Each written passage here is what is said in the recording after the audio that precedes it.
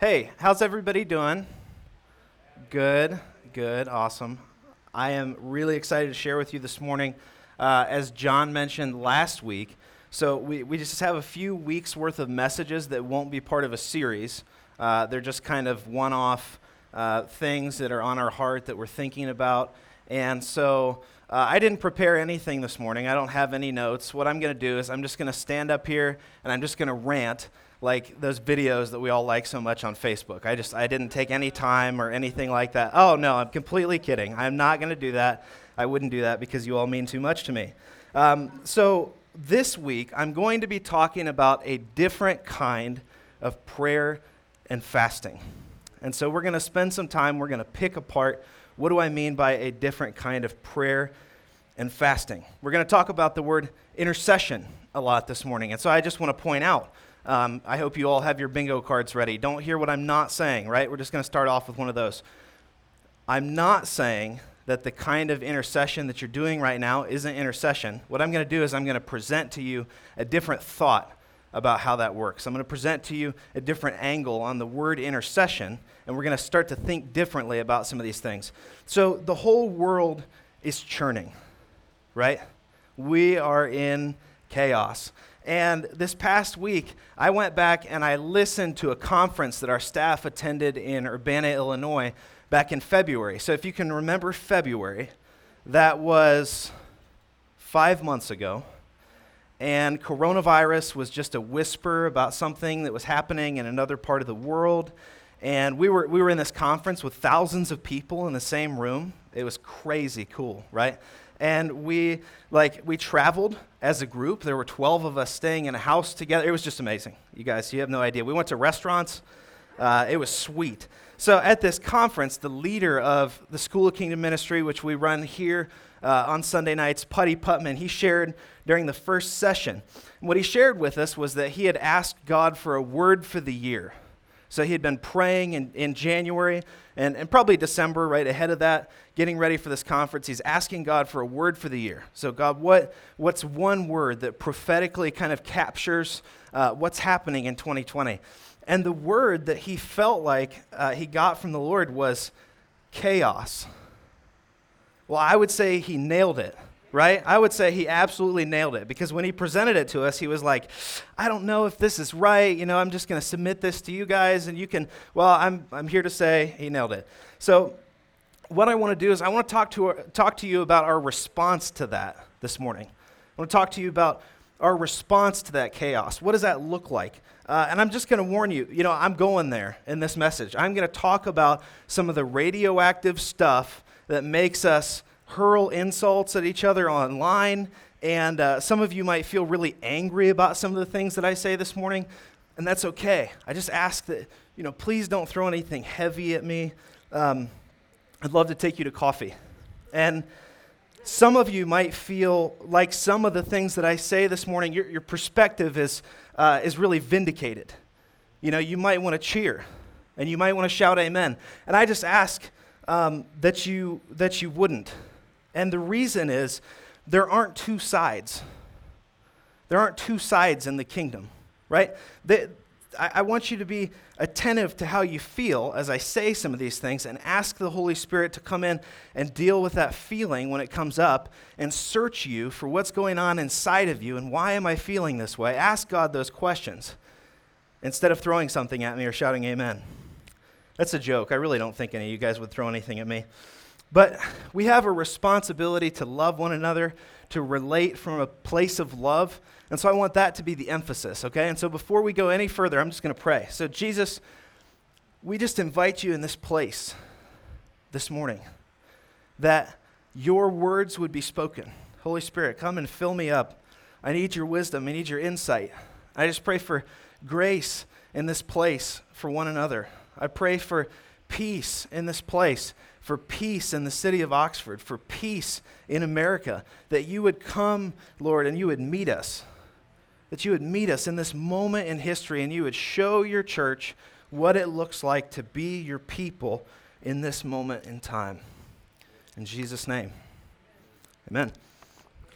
So this morning, The message is titled A Different Kind of Prayer and Fasting because honestly, I think we as Christians think that we have a really good understanding of what it means to pray and fast. And I think we do. I want to commend you all for that because this group of people in this room and on this stream that are listening to me this morning, we get what it means to be in the place of intercession for what we care about.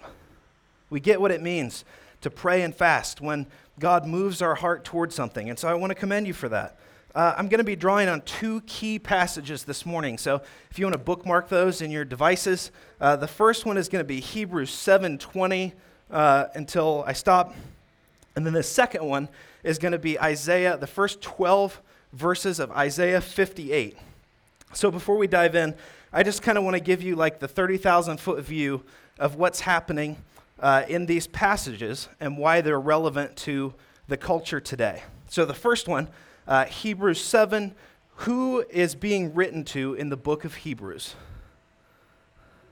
Somebody say it. The Hebrews, right, exactly. You guys nailed it. That's my favorite thing. So yes, the Hebrews are being written to. So we're writing to a group of people. They're Jewish people. They're living this life right by the law, or at least they're doing their best. And so this is like Jewish communities, early Christian Jewish communities.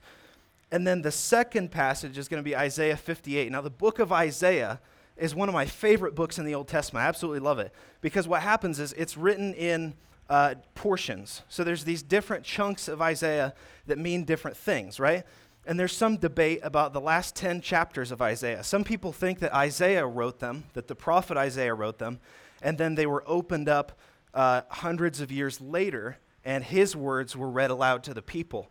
Other people think that disciples of the prophet Isaiah wrote the last 10 chapters of Isaiah, and these people were kind of carrying Isaiah's teaching forward and writing to the people of Israel so that they would understand these things.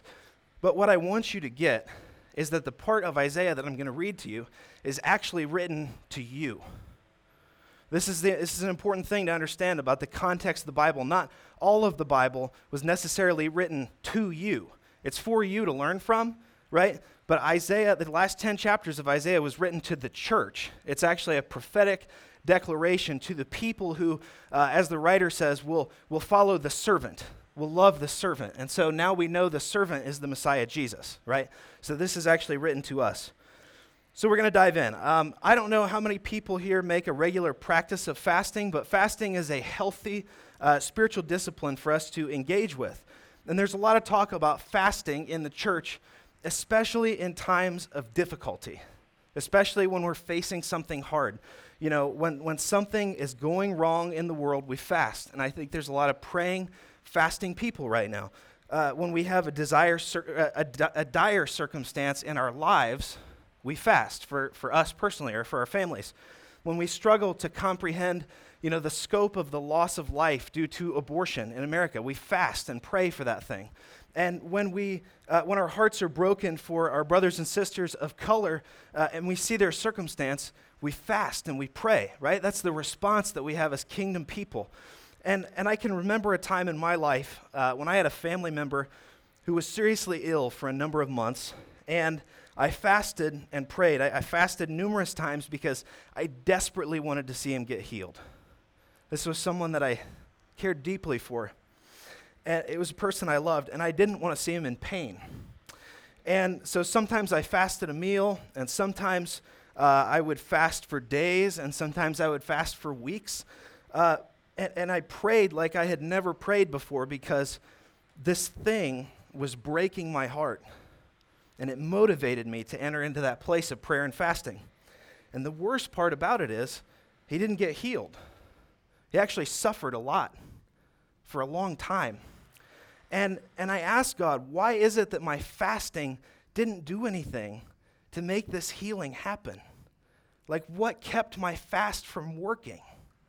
And we would never say it, but a lot of us fast to get God to do something for us, right? A lot of us pray and fast to get God to do something for us. And it's like, it's not even just limited to fasting. We try to make deals with God. We say things like, God, if I give this up, will you do that? Or, we fast for one thing or another, and that's fine. But when we do that, I think we miss God's heart for our fasting. I think we miss the point a little bit. And so I want to just explain what I mean by that a little bit. Fasting and prayer are a lifestyle, right? So when you think about the disciples try to cast the demon out of this boy, and Jesus comes to him and says, this kind only comes out by prayer and fasting. He's not saying you need to go and pray and fast and then come back and try to cast the demon out again. He's saying you're not living right. He's saying that this needs to be a lifestyle for you, and through that lifestyle comes the authority and empowerment of God on your lives. And so, the purpose of fasting is not to get God to do something for us. The purpose of fasting is inward transformation that reveals more of God's heart for us and for the people living around us. That's the whole reason that we do it, is so that we can be transformed. It's not to get access to something we didn't already have access to. It's not to bend God's ear or twist his arm and get him to do something for us. It's so that we can be transformed and become more and more like the person of Jesus. See, the fact is, we're living by a different rule book now than people were in the Old Testament. We don't play by the same rules. We see all over the Old Testament a model for fasting that looks like people are trying to earn the presence of God. Well, now the presence of God lives inside of us as believers, right? We're filled with the Holy Spirit. Jesus is living in us. And so what's the purpose of our fasting? Because God has already come close. We don't need to beg him to come close. It's to make us more aware and more in tune with that presence that's inside of us. There's a thing that happens that's like spiritual numbness. Have any of you ever felt spiritually numb? Like when I open the Bible, nothing's happening. When I pray, nothing's happening. When I worship, nothing's happening. Why is that? It's because we need to get more in tune with the presence of Jesus inside of us. There can be all kinds of reasons for that, but I would argue that a lifestyle of prayer and fasting leads us into spiritual understanding, spiritual attunement with what's going on, with what the Holy Spirit's doing. And when we're living outside of that lifestyle of prayer and fasting, it's not quite the same. We experience that spiritual numbness. That can be a reason. So why do we pray? Prayer is very much the same thing as fasting. We have a church full of praying people here, and I'm so glad about that. I have been a part of communities since I met Jesus that understood the power of prayer in so many different ways. We understand prayer being, the laying on of hands, or right now, the reaching out of hands. We understand contemplative prayer, getting close to God. We understand intercessory prayer, right? There's so many different kinds of prayer that are important to us. And we're stirred to prayer because we need God's insight. We need to know what God's thinking, and we need that to be deposited inside of us. We pray because we understand the finite nature of our human form. And we get that there's more out there for us than just what we can come up with in our own minds. Mike Bickle says it like this. I really like Mike Bickle's thoughts on prayer. He says this in his book, The Rewards of Fasting, which is my first book recommendation for you today. He says, prayer causes us to internalize God's word, that's Jesus, as we speak his ideas back to him. Each time we say back to God what he has declared to us, it marks our spirit, illuminates our mind, and tenderizes our heart. Our character is transformed. All this happens as we engage in intercession because God's words are spirit and life. God's requirement that we pray reflects his desire for intimate partnership and connection with us. Fasting and prayer are an invitation. God invites us to fast and pray because he wants us to want more of him. So he's explaining the purpose of prayer here. And did you notice that he never said that the purpose of prayer was to get God to do something? He explains to us that the purpose of a lifestyle in prayer and fasting is to be transformed by Jesus. And so we're not convincing God to do something different. He is convincing you to do something different. Did you hear that? We're not convincing God to do something different. He is convincing you to do something different when we are in the place of prayer. This brings me to our first scripture that I want to look at. So open up that Hebrews chapter 7, verse 20. And here the writer of Hebrews, he's talking about Melchizedek a little bit, which is really interesting. We can talk about that another time. And he's comparing him to Jesus. And so I'm gonna go in there and I'm gonna read until I get tired of it. So, for on the one hand, it says, a former commandment is set aside because of its weakness and uselessness, for the law made nothing perfect. But on the other hand, a better hope is introduced, through which we draw near to God. So pause for a second. What's he talking about? He's talking about the old law. He's talking about the old covenant, right? And this is strong language, especially being written to people who love this old law and love this old covenant. What is he saying? He's saying it is set aside because of its weakness and uselessness. That's strong language. So he continues on. For those who formerly became priests were made such without an oath, but this one was made a priest, this one meaning Jesus, with an oath by the one who said to him, the Lord has sworn and will not change his mind. You are a priest forever. So what's happening here? This is again saying, hey, the old law and the old covenant, this was one way of understanding God, but it's insignificant in light of what Jesus has done, because Jesus has rewritten the rule book. He has rewritten the way that we engage with these things. So then it goes on and it says, this makes Jesus the guarantor of a better covenant. The former priests were many in number because they were prevented by death from continuing in office. So that's just a really complicated way of saying, hey, they were people and they died and they needed replaced. But he holds his priesthood permanently. So this is Jesus, because he continues forever. Consequently, he is able to save completely those who draw near to God through him, since he always lives to make intercession for them.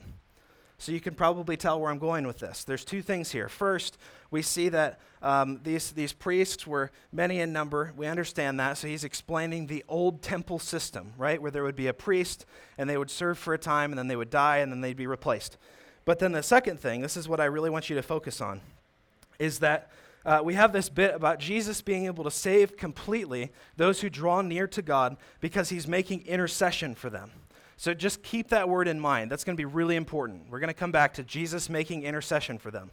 So then it continues. It says, for it was indeed fitting that we should have such a high priest, holy, innocent, unstained, separated from sinners, and exalted above the heavens. He has no need, like those high priests, to offer sacrifices daily. This is beautiful. Listen. First for his own sins, then for those of the people. So that's the way that they used to do it. Since he did this once for all when he offered up himself. So he's saying, look, the whole old system, it's been upheaved. It's over because Jesus was the permanent sacrifice, the one sacrifice that ended this sacrificial system going around and around, God needing to, judge sin as it happens, and then, the people needing to atone for it, and this back and forth, this roller coaster that these people were living, that's over. And so it says, for the law appoints men in their weakness as high priests, but the word of the oath, which came later than the law, appoints a son who has been made perfect forever. Jesus is perfect forever, and he lives to make intercession for us forever. How good is that? And so it goes on, and chapter 8 goes on to quote the prophet Jeremiah regarding the law being written on the hearts of the people of God. That's a really important part. I would encourage you to go and read that on your own. Read Hebrews chapter 8 on your own. It talks about the law being written on the hearts of the people, and that was actually God's desire from the beginning, that his law would be written on the hearts of his people, not on stone tablets, not on parchments that would be unrolled and read in the synagogue every once in a while, but that it would be written on the hearts of his people, that we would understand, that we would comprehend to a greater and greater measure every day, every week, every month, every year of our lives, how good the precepts of God are, how good God is. And so I want to return to the intercession of Jesus. And I want to explore this idea that the intercession Jesus is doing, when we look at that word intercession and we understand the purpose of prayer, the intercession that Jesus is doing is intended to change us, not God. The intercession Jesus is doing is intended to change us, not God. See, the Holy Spirit has become our internal regulator. He has become the law written on our hearts. He has become this thing that is wiring us for righteousness. He's doing that inside of you every day. And prayer and fasting gives him avenues to come in and change us. those are the moments of openness that we set aside and say, Holy Spirit, come in and change me, right? And so we're inviting the Holy Spirit to come in and be the intercession of Jesus. I want to unpack that word intercession for a moment. When this passage says that Jesus always lives to make intercession for us, what does that mean? When I used to read this verse, the basic understanding that I had was this, that God the Father is mean, and so our friend Jesus lives to beg his Father to have mercy on humanity, and please just don't wipe them off the face of the earth. That's the way that I used to understand this verse. But check this out. That would actually be I'm going to get your John Richter bingo card out. That's stupid, right? That would actually be a silly thing to think because Jesus is God. Jesus is God, right? And he put the Father's heart for humanity on display when he literally died for us, okay? So why would it make sense that Jesus loves us and is the picture of the Father's desire for humanity, but still the Father hates us, and so they have these conflicting desires, and Jesus would need to ward off God's desires with intercession? That makes no sense. It makes no sense. The word intercession itself, it doesn't appear in the biblical text all that often. I usually study in the ESV. I think it's in the ESV 5 times. I'm not going to try to say it in the Greek because I don't think it would be helpful for anyone, but it's a 2-part word. The word intercession means it's a 2-part word. It's like a conjunction, right? So the first part of that word means in, by, or with. So it's the same Greek word that we see when it says Mary was with child. That's the first part of the word intercession. Now, the second part of the word intercession means to bring forth, to obtain, or this is the really important one, to hit the mark. How many of you have ever heard sin described as missing the mark? Yeah? That's the word the Greek word, when we talk about sin, it means to miss the mark. Well, when we look at this word that is used for the intercession of Jesus, it means literally inside of us to hit the mark. Let that sink in for a minute. So but as well as, because we have this understanding of intercession, and a lot of us take it to mean, standing in the gap or something like that, which, yes, is true. But I want us to take a close look at this word because it shows us that what it really means is a kind of prayer that brings about inward or indwelling righteousness. How good is that? A kind of prayer that brings about righteousness inside of us, bringing forth the presence of God from within us. That's what it's saying when it says Jesus lives to make intercession for us. He is living to call out inside of you the righteousness that is hitting the mark.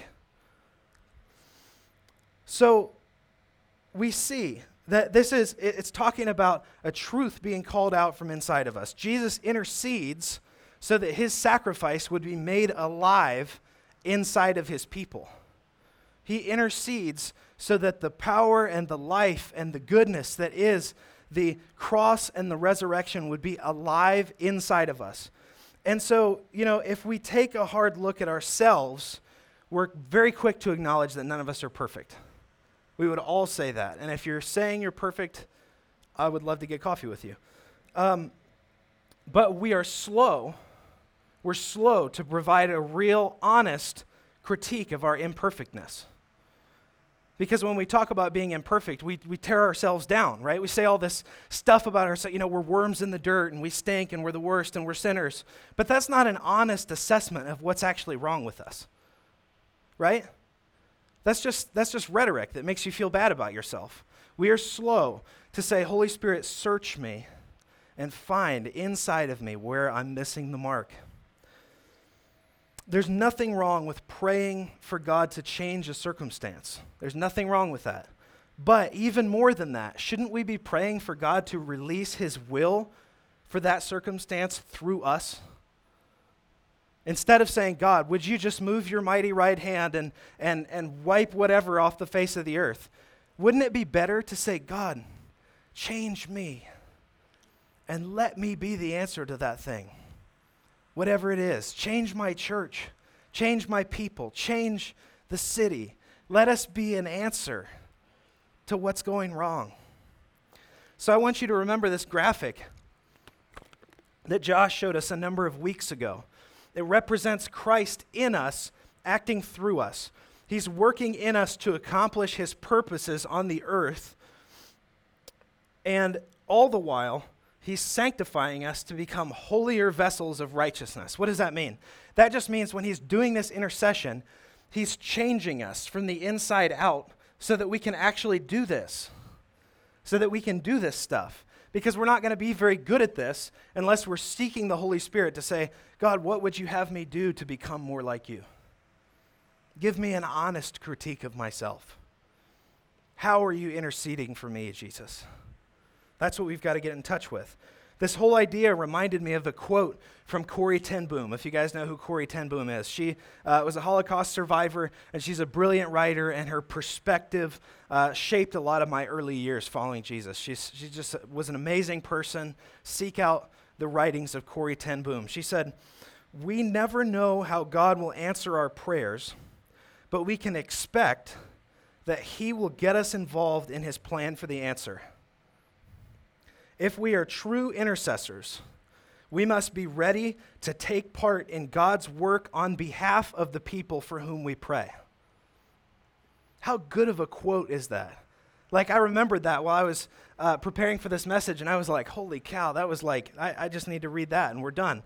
But what I want to talk to you about, because what she's talking about is doing the work of being that intercession in the community, being that intercession in the nation, right? And so fasting and prayer, I want to talk to you for a minute. This is kind of heavy, but I want to talk to you for a minute about fasting and prayer, sometimes for us being a means of displacing responsibility from ourselves. I've seen this in myself, and I've seen it in other people, and I'm not making an accusation about anyone in this room, but I would just encourage us to be asking the Holy Spirit to search us for this, to make our motivations pure. Because at times I have fasted and prayed to take responsibility off of myself for something that is going on around me.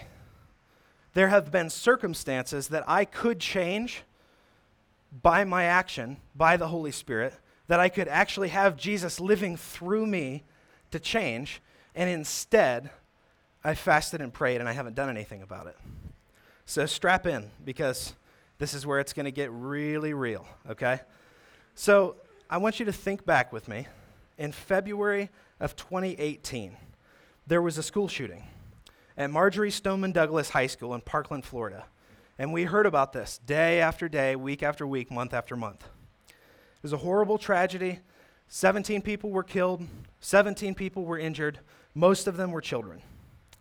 And the nation mourned and was simultaneously polarized regarding this issue of gun rights. And what I would say is that is the story that the culture was telling. That is this human narrative, right? And I think that God wanted to tell a different story in that time. And maybe he did some places, but I didn't experience it personally. Because as the church, we offered, what did we offer? We offered thoughts and prayers, yeah? But something happened on a scale that I had never seen since I had been following Jesus, was that the thoughts and prayers of believers were rejected, right? People said, we want action. We don't want your thoughts and prayers. We don't want that, right? Did we all hear people saying that? I heard people saying that. Anybody? Maybe not. Okay. So my point here is not a political one. So before your minds wander off, again, don't hear what I'm not saying. My point is, here's my point. As Romans 8:19 says, earth waits with eager longing for the revealing of the sons of God. I love that verse. I love that verse so much. Because what does it say? It doesn't say other Christians wait with eager longing for the revealing of the sons of God. It says earth waits with eager longing for the revealing of the sons of God. And so personally, I was originally offended by folks who decried thoughts and prayers, because I thought, this is outrageous. I was infuriated. How could you reject thoughts and prayers? That's ridiculous, right? That's stupid. Why would you reject thoughts and prayers? But then I started to think of this, as a good example of earth's eager longing for the children of God to be revealed. This shouldn't be controversial. We immediately jump to responses when things like this happen. Like, well, their hearts are hardened if that's not good enough. Right? I've said things like that. Have you said things like that? Or we say, well, the Bible said this would happen. It said this would happen in the last days. But the culture wouldn't say it this way. This is what I believe to be the truth. As I ask the Holy Spirit, renew my mind. What's the story you're telling? What are you saying to us in this moment? I believe that the Holy Spirit said earth is waiting with eager longing for the revelation of the sons of God. Unbelieving culture is dissatisfied with a church that doesn't do enough in the face of injustice. Because there's something in the back of their minds, and what I would call that is the Holy Spirit poured out on all flesh, that knows that what they're seeing is not the radical apostleship that the church is called to. They wouldn't say it that way, right? They wouldn't say it that way. They would say, we don't want your thoughts and prayers. But what's actually happening, what I believe is actually happening, is that the earth is waiting with eager longing for the revealing of the sons of God. Unbelieving culture is not going to express that in a way that you find palatable or acceptable. They're not going to say it nice. They're not going to say it like we want to hear it. But if we ask the Holy Spirit to take away the blinders of offense and we live unoffended, maybe they used harsh language or maybe they said something mean about Christians, but can we hear the heart cry that's at the center of that? One that says, we need the church to step into her destiny. That's what the church is, or that's what the world is saying to us. They don't know it. They don't know that that's what they're saying, right? But the earth is waiting with eager longing for the sons of God to be revealed. That's how I've chosen to take that, because I can be offended by it or I can take it that way. We're supposed to be people of prayer and action. That's the point of all this stuff about intercession. So how different would the world be if the wider perception of Christians was that we are people of action? How different would things be if that was the first thing that came to people's minds? Wait a minute. Those are the people who display the man Jesus to the world. They act. And I'm not saying that we don't act, right? We have a group of action-oriented people here. But this is a reminder. This is to set it before us again, to be action-oriented. This is why I have such a strong affinity for the Jesuits. Check this out. So this is a quote from a book that I found a while back about the Jesuits called Contemplatives in Action, because I believe that that's what we're called to be. It says, Jesuits were not designed to live apart from the world, but rather to find God in the world, indeed, in their apostolic activities in the world. So stop right there and check that out. Are you thinking of your day-to-day as your apostolic activities? Are those your apostolic activities? So you either are or you're losing ground. I know that that's a strong statement, but you're either thinking of them as your apostolic activities or you're losing ground. We have talked about this before. Apostleship was an apostle was a Roman military office. And so the job of the apostle was to make the conquered land look like Rome. They were supposed to go in and they were supposed to transform the aspects of society to make this place look like Rome. They were supposed to be influencers, to use a modern term. And so the job of an apostle, our apostleship, is to make a conquered land look like heaven. So that's what I mean by your apostolic activities. Day to day, are we entering into our apostolic activities? Contemplatives in Action continues. It says they were not to give themselves to long hours of prayer, as was the custom in all religious congregations. Ignatius, the founder of the Jesuits, wrote nearly 7,000 letters during his 16 years as general superior of the Society of Jesus, and he did all of that while leading a congregation, ministering in his local context, writing the constitutions of the Society of Jesus, and nurturing a quote, deeply mystical prayer life that resulted in the spiritual exercises of Ignatius, which have transformed a positive spirituality for hundreds of thousands of people over the years that followed Ignatius' death. Ignatius was a contemplative in action. And so my point is that if Christians if Christians did take the initiative to get active in the community and truly listen both to the Holy Spirit and to their neighbors regarding what's to be done, we would be much more effective apostles. So when the culture is saying things back to us that we don't like to hear, like we don't want your thoughts and prayers, are we going to be able to remove the blinders of offense and say, God, what are you saying to us through this? Or are we going to stay offended and stay closed off and get insular and only listen to the people in our camp instead of listening to what's going on and then saying, God, what's your interpretation? If our mission is to disciple an ecclesia of passionate lovers of Jesus who will do the works that he did to advance the kingdom of God and the culture of heaven in the Oxford community, this is what we have to be about. This is what we have to be about. The mission of Jesus was healing, but it wasn't just healing. He healed many, and the prophets alluded to the fact that the Jewish Messiah would be a healer. They said that. However, as I read the scriptures, there's a thing that stands out to me in these prophetic visions of the Messiah that the church doesn't talk about enough, because we think of it as too far left, or we think of it as something that, we just can't go there. That's, for somebody else, whatever. But this is our assignment, and we need to take it back. And that's justice.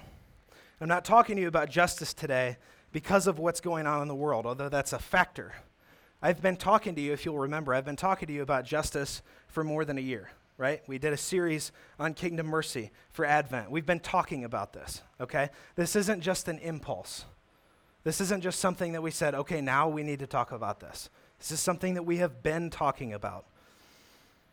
For the elephant in the room, we need to address it now. I don't know about you, but when I'm about to have a conversation that's a little bit raw, my hands sweat, and I get a little shaky, and my heart beats a little faster, and I don't think it's because I'm afraid. I think it's because my physiology understands how important the conversation is that we're about to have. We need to talk again about racism and racial prejudice. We have got to talk about it. We've got to talk about it in the church. We can't be afraid of it. We can't excuse ourselves from that conversation because, frankly, this is a kingdom issue. It is not a political one. And we cannot let the culture co-opt this and take it away from us because it's our job.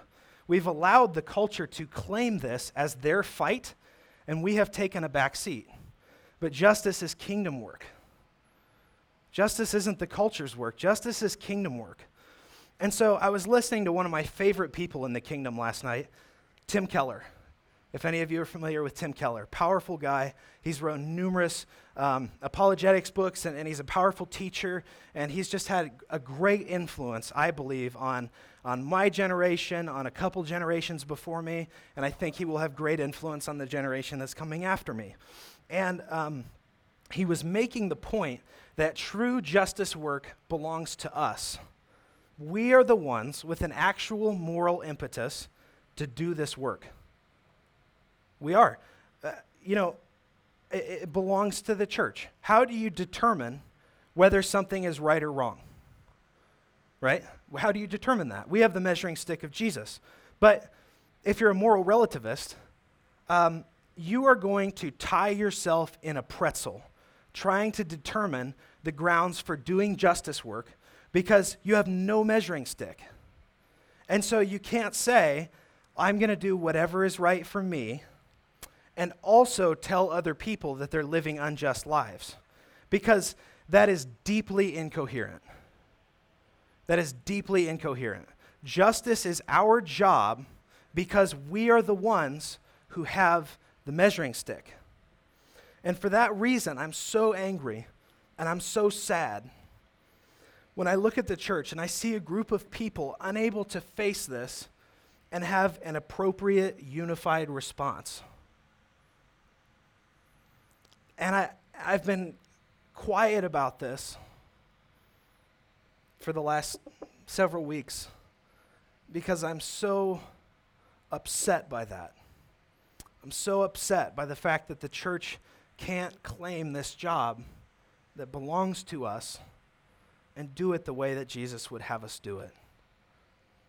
And I do not want Oxford Vineyard to be among that number. I don't want that.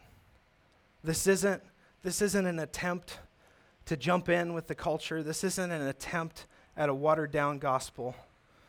I implore you, we must take up our assignment to do kingdom justice because it belongs to us. It does not belong to the culture, and we can't let them lead. We have to lead. As Jesus lovers, we cannot afford to violate people, and we cannot afford to turn a blind eye toward people who violate people. Some other people get to make other things the primary issue. Some other people, not Jesus followers. People who are not Christians, they're the ones who are allowed, because of the fact that they are not holding themselves to the measuring stick of Jesus, to make other things the primary issue. They're the ones that are allowed to say, I hear you, but what about riots? Or I hear you, but Martin Luther King said this. Or I hear you, but what about the police? Or I hear you, but what about the crimes that they committed before that they were apprehended? Or I hear you, but what if they just followed the law? Or I hear you, but what about changing the name of Aunt Jemima's maple syrup? We don't get to do that. We don't have permission to make other things the primary issue over loving people. That's not the way that Jesus does it.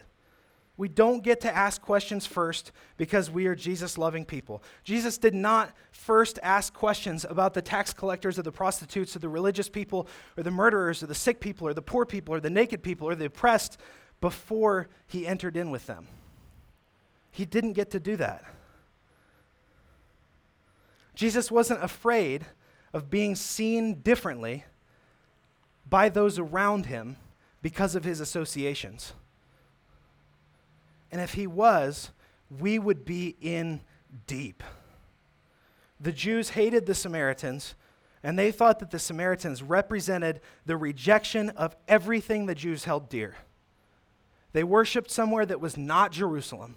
They made sacrifices in ways that the Jews did not approve, right? They were not the people of God, according to the Jews.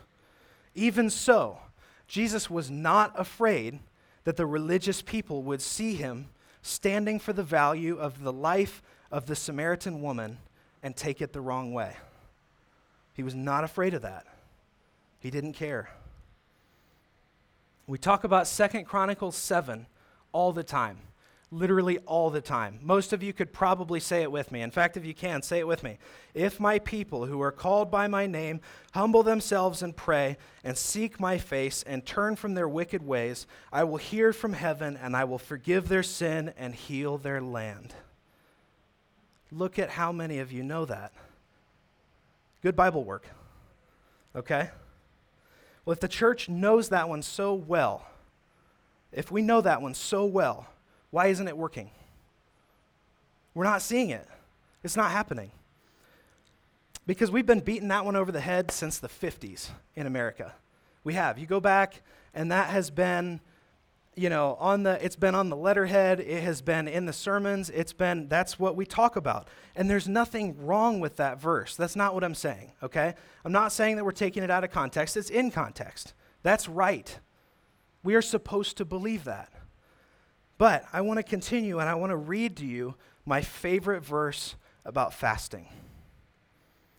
So Isaiah 58 says, "Yet they seek me daily and delight to know my ways, as if they were a nation that did righteousness and did not forsake the judgment of their God. They ask of me righteous judgments. They delight to draw near to God." This is good, right? This is good stuff. "Why have we fasted and you see it not? Why have we humbled ourselves and you take no knowledge of it?" That's what I just said, right? We've been humbling ourselves. We've been praying. We've been seeking his face. "Behold, in the day of your fast, you seek your own pleasure and oppress all your workers. Behold, you fast only to quarrel and fight and to hit with a wicked fist. Fasting like yours this day will not make your voice heard on high. Is such the fast that I choose, a day for a person to humble himself? Is it to bow down his head like a reed and to spread sackcloth and ashes under him? Will you call this a fast and a day acceptable to the Lord? Keep in mind, Isaiah is writing this to us. He's not writing this to Israel thousands of years ago. He's writing this to the people who will love the servant. Is not this the fast that I choose? To loose the bonds of wickedness, to undo the straps of the yoke, to let the oppressed go free and break every yoke? Is it not to share your bread with the hungry and to bring the homeless poor into your house? When you see the naked, to cover him and not to hide yourself from your own flesh? Then shall your light break forth like the dawn. This is the picture of what happens when we humble ourselves and pray. Then shall your light break forth like the dawn, and your healing shall spring up speedily, and your righteousness shall go before you. The glory of the Lord shall be your rear guard. Then you shall call, and the Lord will answer. You shall cry, and he will say, Here I am. If you take away the yoke from your midst, the pointing of the finger and the speaking wickedness, if you pour yourself out for the hungry and satisfy the desire of the afflicted, then shall your light rise in the darkness, and your gloom be as the noonday. And the Lord will guide you continually and satisfy your desire in the scorched places and make your bones strong. And you shall be like a watered garden, like a spring of water, whose waters do not fail. And your ancient ruins shall be rebuilt. You shall raise up the foundations of many generations. You shall be called the repairer of the breach, the restorer of streets to dwell in. Did you hear that?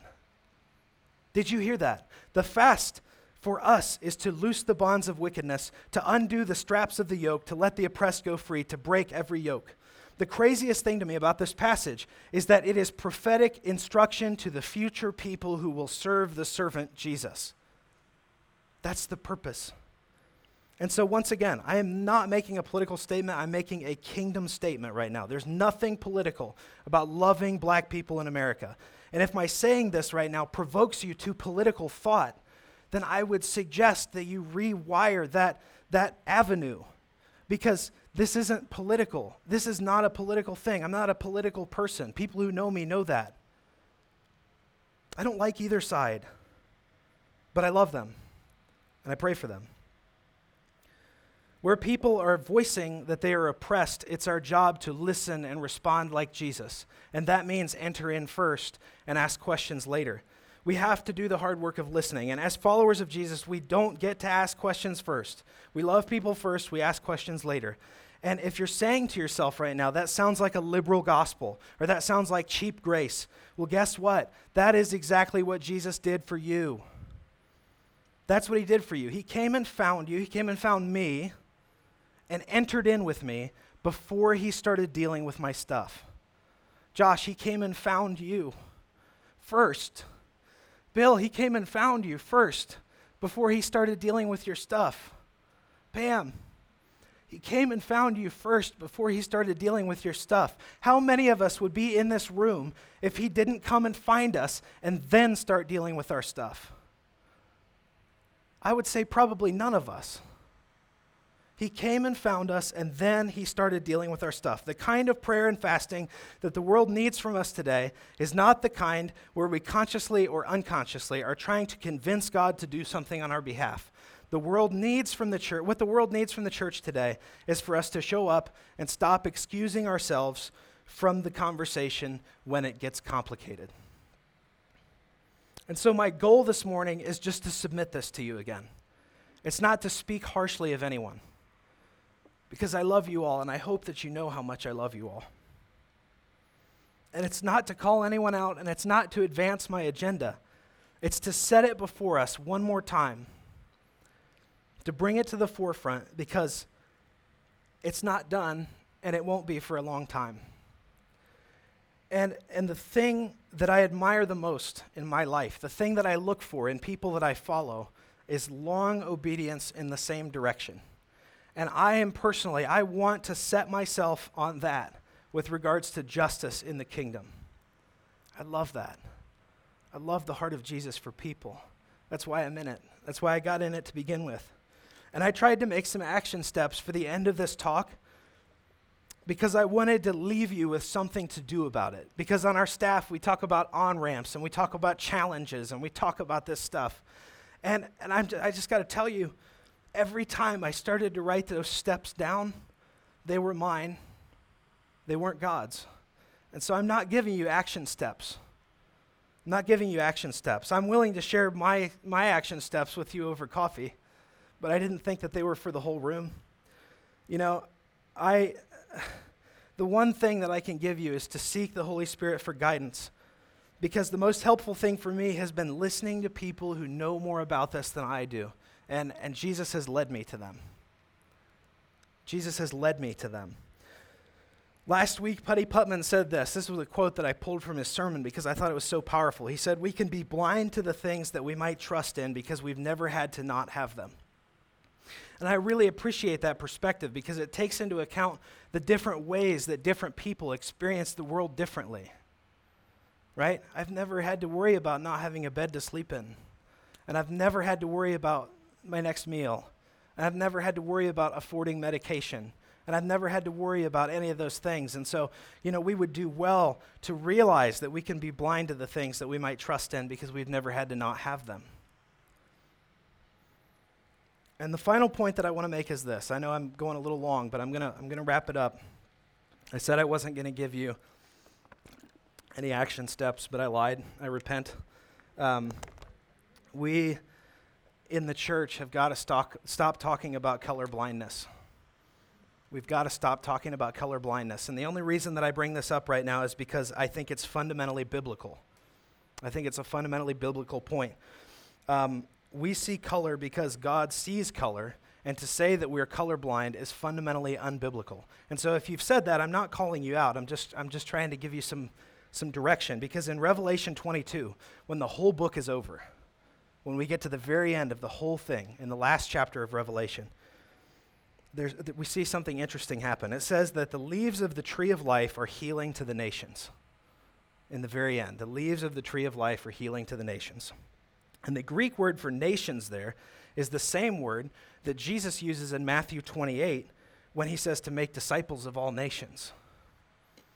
And it's not talking about geopolitical boundaries.